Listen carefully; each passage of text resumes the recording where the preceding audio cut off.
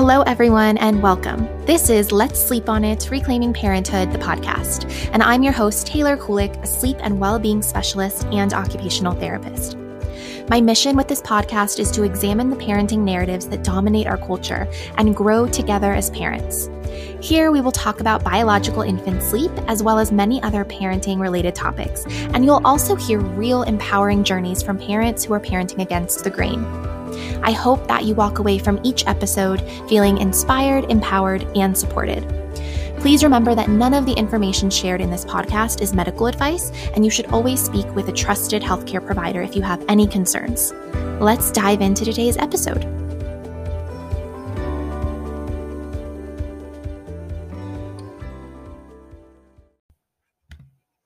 Welcome to episode 2, where we'll be challenging some of the common sleep myths that we hear about all the time as parents. A huge part of the work that I do is really normalizing biological infant sleep patterns and helping parents to not only understand, but also to accept their child's biological sleep patterns and sleep needs. I like to think of it as unlearning and relearning almost everything that you ever thought you knew about baby sleep. It's really impossible to set realistic and developmentally appropriate sleep goals and expectations without first understanding how babies are even meant to sleep and why they sleep the way they do. So, what's the first question that most people ask new moms or new parents? It's usually, how is baby sleeping? Maybe, are they sleeping through the night? So, the pressure for independent and consolidated sleep for babies is real and it's pervasive. I remember spending hours each day in my daughter's dark nursery trying to force her to sleep independently, and it was a total nightmare. I was going against my instincts every day because I thought it was my only option. As I discussed in the first episode, we even tried some bouts of sleep training, although they didn't last long because it just didn't feel right to us. And that was only because I thought I had to. I thought it was the only way that I could teach my daughter to sleep. And I thought that I even needed to teach my daughter to sleep, which is also incorrect. We thought it wasn't normal that our daughter wasn't sleeping independently. Even our pediatrician told us this and handed us a sleep training handout at her 6-month appointment. I suffered from severe anxiety, and I actually don't remember much of my daughter's first 6 months of life, other than those dark days spent in the nursery and just how stressed I was in general about her sleep.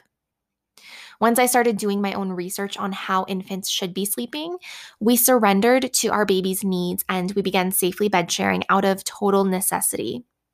With that change, my mental health also greatly improved, and I was able to really enjoy my daughter and enjoy being her mother. A common concern and justification for sleep training is the mental health of the caregiver. But it's important to understand that not all perinatal mood and anxiety disorders stem from sleep deprivation. Sleep deprivation is brutal, and it's a huge factor. Don't get me wrong, it absolutely contributes to perinatal mood and anxiety disorders. But there is much more to mental health than sleep.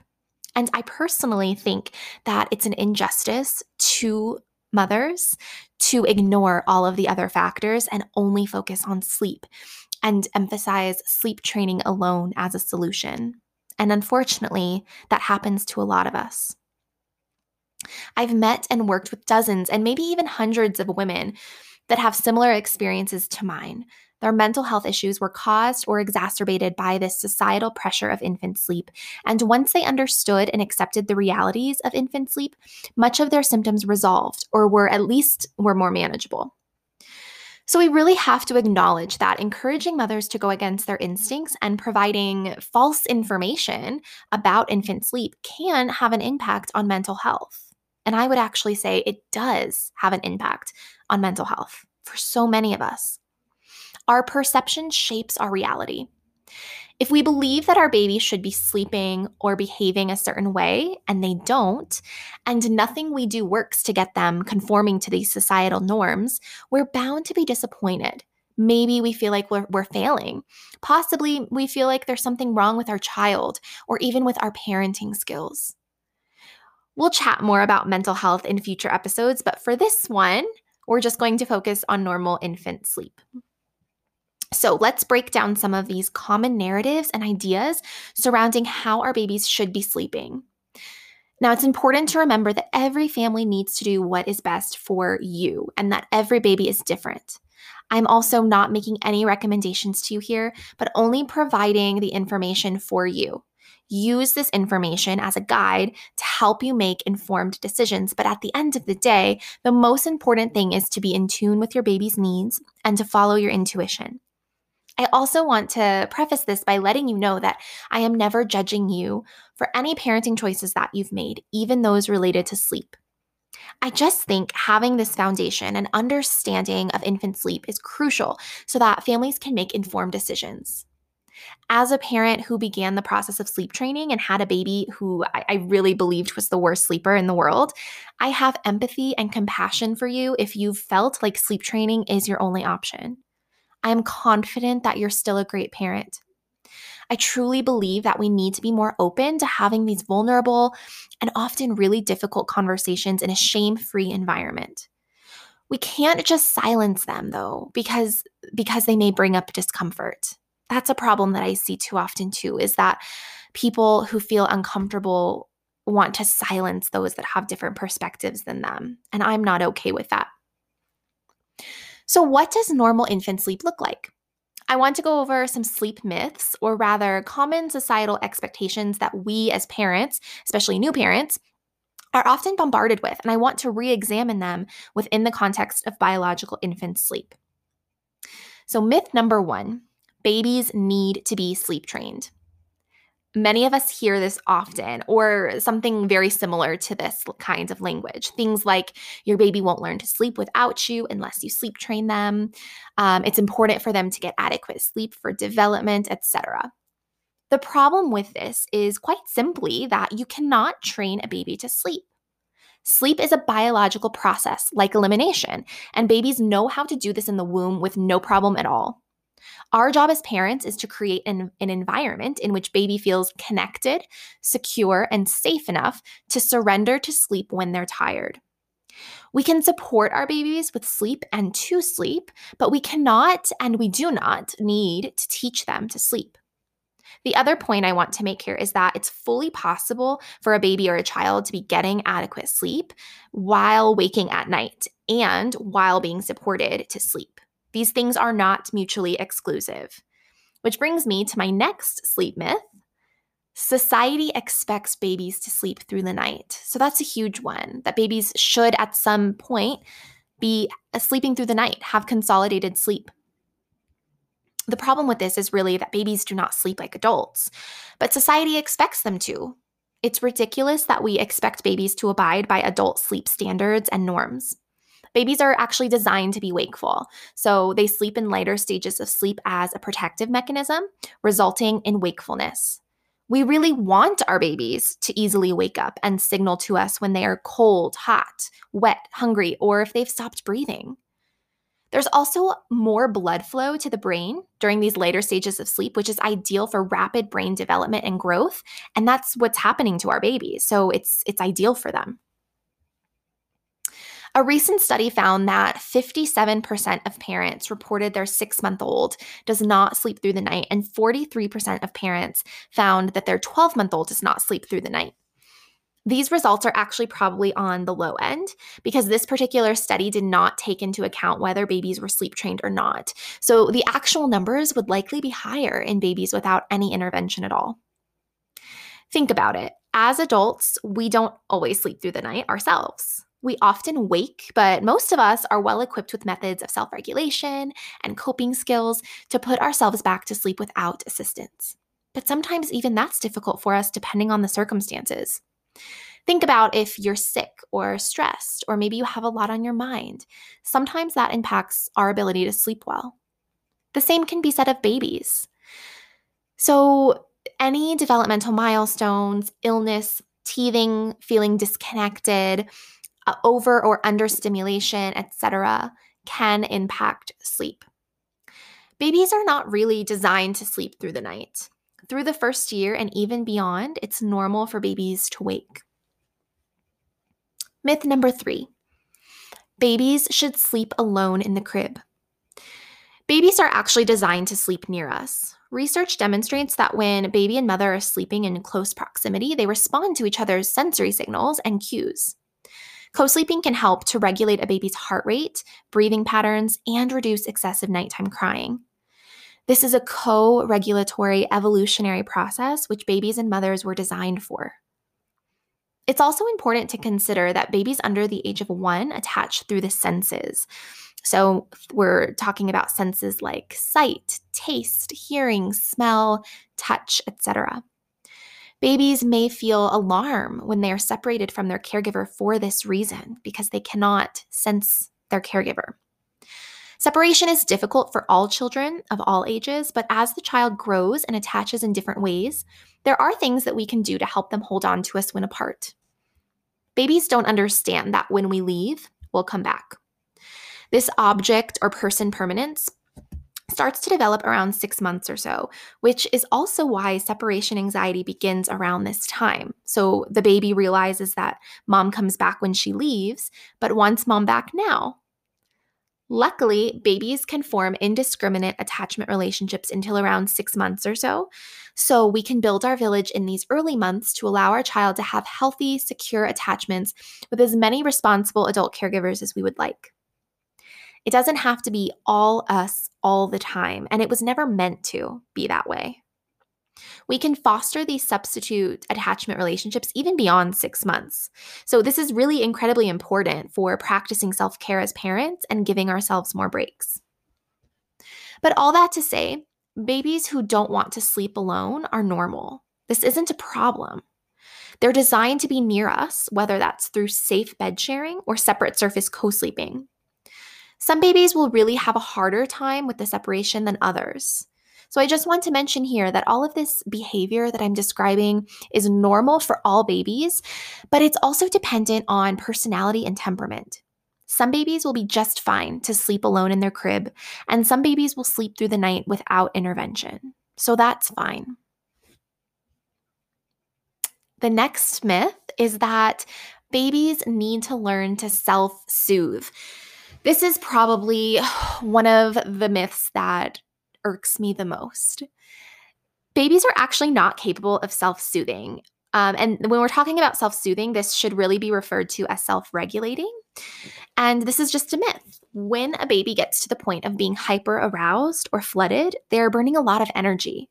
The only way to support them back down out of this state is to help them down-regulate with us.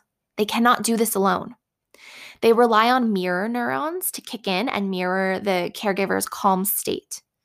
If a parent doesn't help them downregulate, they'll go up the arousal scale and they could become flooded.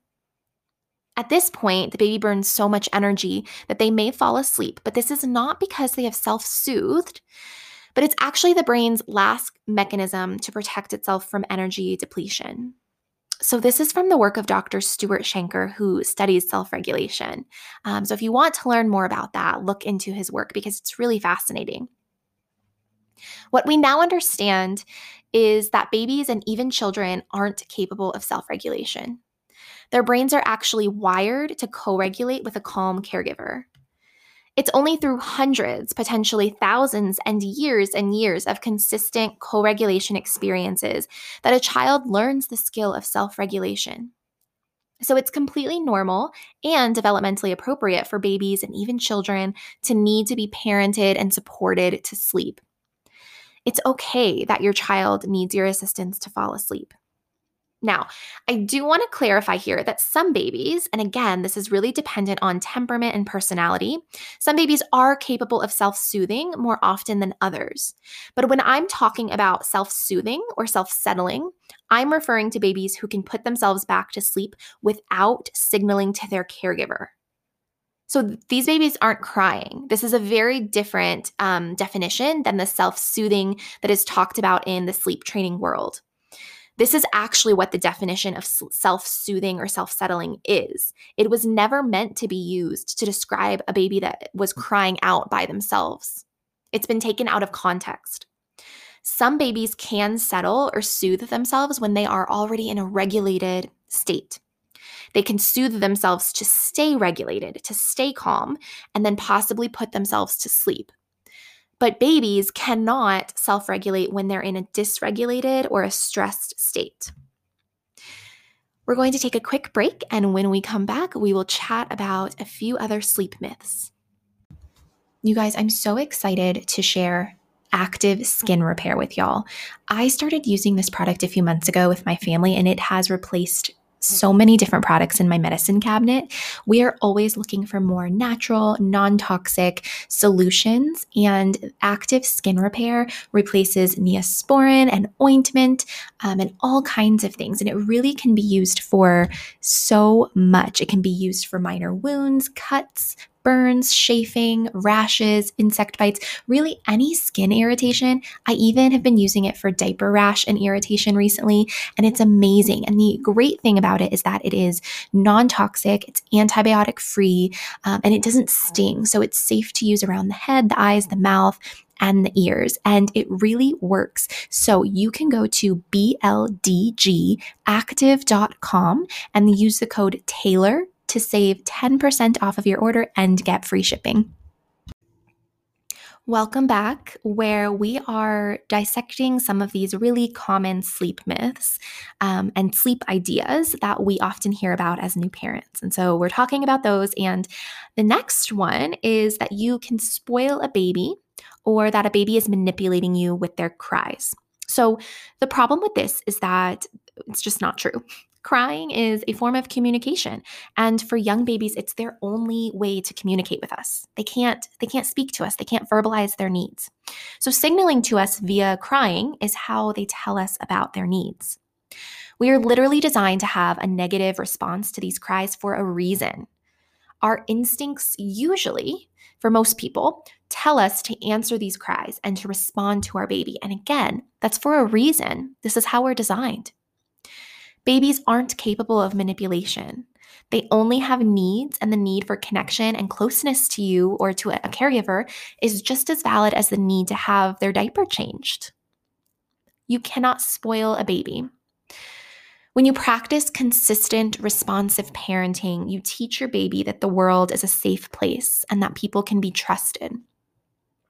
These early years really do set the foundation for how your child will view the world and view their relationships in the future. So the next myth is regarding night feeds. And I get messages like this all the time in my direct messages folder from some of you who are sharing with me what your often it's what your pediatrician has told you. Sometimes it's what family or friends have told you, but it often centers around the idea that at a certain magical age, or even a certain weight, babies should no longer need to eat at night. So it's often either at 4 months, or most often I probably hear at 6 months. All of a sudden, babies are magically capable of sleeping through the night, and they no longer need night feeds. Sometimes it's at 10 pounds. I've heard that one too quite a few times. So frankly, I think this is ridiculous, and there's no evidence to suggest this, and I have no idea where it came from and why pediatricians are giving parents this information. I know that not all pediatricians are giving parents this information. I know that there are some great pediatricians out there, but unfortunately, too many pediatricians are giving parents this outdated and unfounded information. And the truth is that babies get hungry at night. Especially for an exclusively breastfed baby, milk is digested very quickly, and most babies under the age of 1 do still need to feed at night, and often toddlers may need night feeds. So whether a baby or child needs night feeds is really complex, and it's dependent on several factors. So these one-size-fits-all rules are really just inadequate. They just don't work. It's so complex, and it's a disservice to our children to just say, at a certain age, give these arbitrary rules, night feeds are no longer needed. It's also important to remember that nursing is not just for nutrition alone. Nursing is also for comfort and pain relief and bonding or attachment, and all of these needs are valid needs. It's okay for parents to make changes. So it's okay, it's okay. There might be a time where a breastfeeding mother, is starting to feel a bit resentful or just feels like she cannot nurse at the frequency at night that she currently is. And so it's okay for that mother to try to make respectful changes and limit comfort feeds, for example, while still providing their baby with nutritive feeds. That's okay. What I'm not okay with is this external source, this pediatrician, this family member, etc., the sleep coach, telling a family, telling a mother that she should no longer feed her baby at night, especially if this mother is okay with feeding her baby at night. So when you're making changes like this, when you're trying to do a bit of night weaning, which I don't recommend full night weaning until at least 12 months of age, and even then, whether your 12 to 18 month or so needs night feeds at night is dependent on a lot of complex factors. They should be making those decisions because they need that change, not because some external source is telling them this is the way it needs to be. Early night weaning can also negatively impact breast milk supply, and it often results in breastfeeding relationships ending earlier than mothers desired.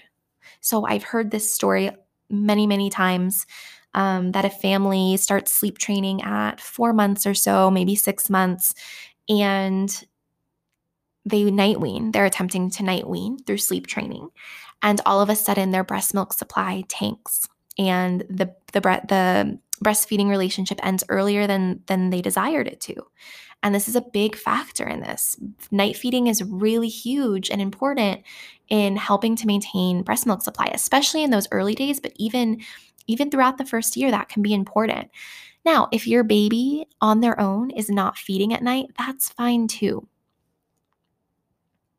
The next thing I want to talk about isn't really a myth, but I think there are some misconceptions about what it is. So we're going to talk about sleep regressions and the dreaded sleep regressions. And I actually think that sleep regressions should be called sleep progressions, because this is when baby is actually going through a time of massive brain development. They are actually progressing in their development. So I think that the term sleep regression sounds really negative, and it can really, I think, be a difficult term to hear and to focus on, especially if you are a sleep-deprived, vulnerable parent. You can feel like it's more of a negative thing. So I like to reframe it and call it a sleep progression. Sleep progressions can be really tough time for babies, which is why they usually need us more. They may be more clingy, they may not want to be set down at all, and they may nurse more frequently. So these can be growth spurts. These can be due to cognitive leaps. It can be due to learning motor milestones like rolling, crawling, sitting, standing, walking even. It can also be caused by things like teething and illness. So it's very normal for babies to go through periods of time where their sleep is more disrupted than normal. And during these times, they often just need us to comfort them and make them feel better, because their world is quickly changing and it can be overwhelming and maybe even scary. The last kind of set of sleep myths or just false narratives that are prevalent in our culture is this idea that us as parents, that we are creating bad habits or negative sleep associations by supporting our babies to sleep. So when you do things like rocking or nursing or snuggling your baby to sleep, it kind of gets a bad reputation as something that's negative. Maybe it's been called a sleep crutch or a bad habit, or a sleep prop is the other common term that I hear. The truth is that the only bad habits or negative sleep associations are ones that are not working for you as the parent or for you as the family. Sleep associations in general are actually good. We all have them. Think about the things you do before bed, or the things that have to remain constant for you every night in order for you to fall asleep easily. So maybe you have a certain pillow that needs to be in just the right position, or maybe you have your essential oils going or a sound machine on. So building your toolkit of sleep associations for your child it can be more helpful than limiting your toolkit, because it allows your baby to be put to sleep in a variety of ways and maybe environments easier. So when you want to start removing sleep associations that don't work for you or that you don't want to do anymore, you can do that, and you have some other sleep associations in your toolkit to fall back on, which can help make that process a bit easier. So you are not creating bad habits by rocking, holding, cuddling, or nursing your baby to sleep. Again, this is okay, and it's completely normal for our babies to need us to parent them to sleep. And in fact, nursing to sleep, which is one that I hear about all the time, it's one of the most common associations that most parents that come to me are trying to change. But nursing to sleep is the biological norm. There is a reason for this beautiful physiological design that helps both baby and mom to relax and to surrender to sleep due to the hormones that are released during breastfeeding. There will always be opportunity to change patterns if they begin to not work for you, if they stop working for you. And this is what I often help families with. For example, say a mother is still nursing her 2-year-old to sleep every night, and this child is not able to get to sleep any other way. I would work with this family to gently shift patterns, add in some new sleep associations, and support the inevitable emotion from that child that will accompany the shift or the change in patterns. And then oftentimes people will say that if you allow your child to sleep with you or depend on you to get to sleep, they'll never sleep independently. And this is just unfounded.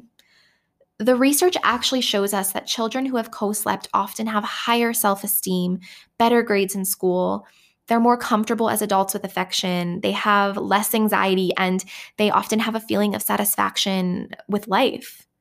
And I don't share this information to imply that if you don't co-sleep, your child will experience some of these issues, because I don't think that's true at all. I just share this to reassure you and to validate you if you are a family who has chosen to co-sleep, that your child is going to be just fine. You are not ruining your child or creating issues by co-sleeping.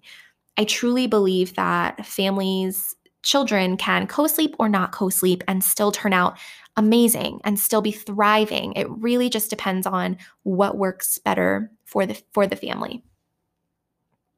Research has also shown no difference between co-sleepers and non-co-sleepers in sleep disturbances, separation anxiety, or nighttime phobias.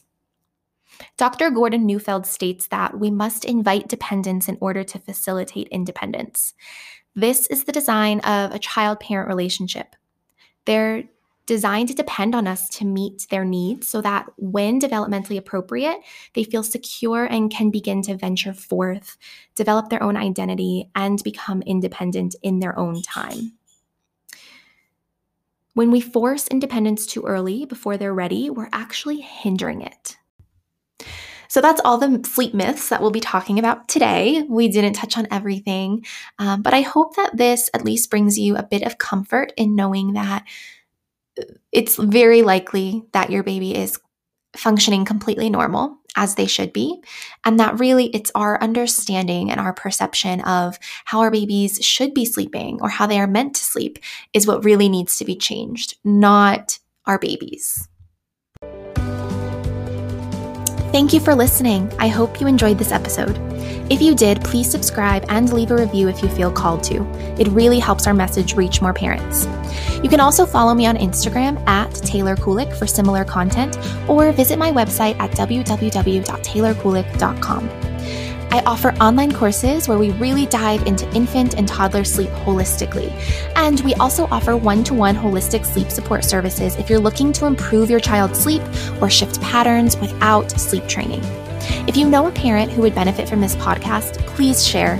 And if you'd like to financially support this podcast to allow me to create more episodes more often, you can visit anchor.fm/Taylor Kulik. I hope you'll join me next time.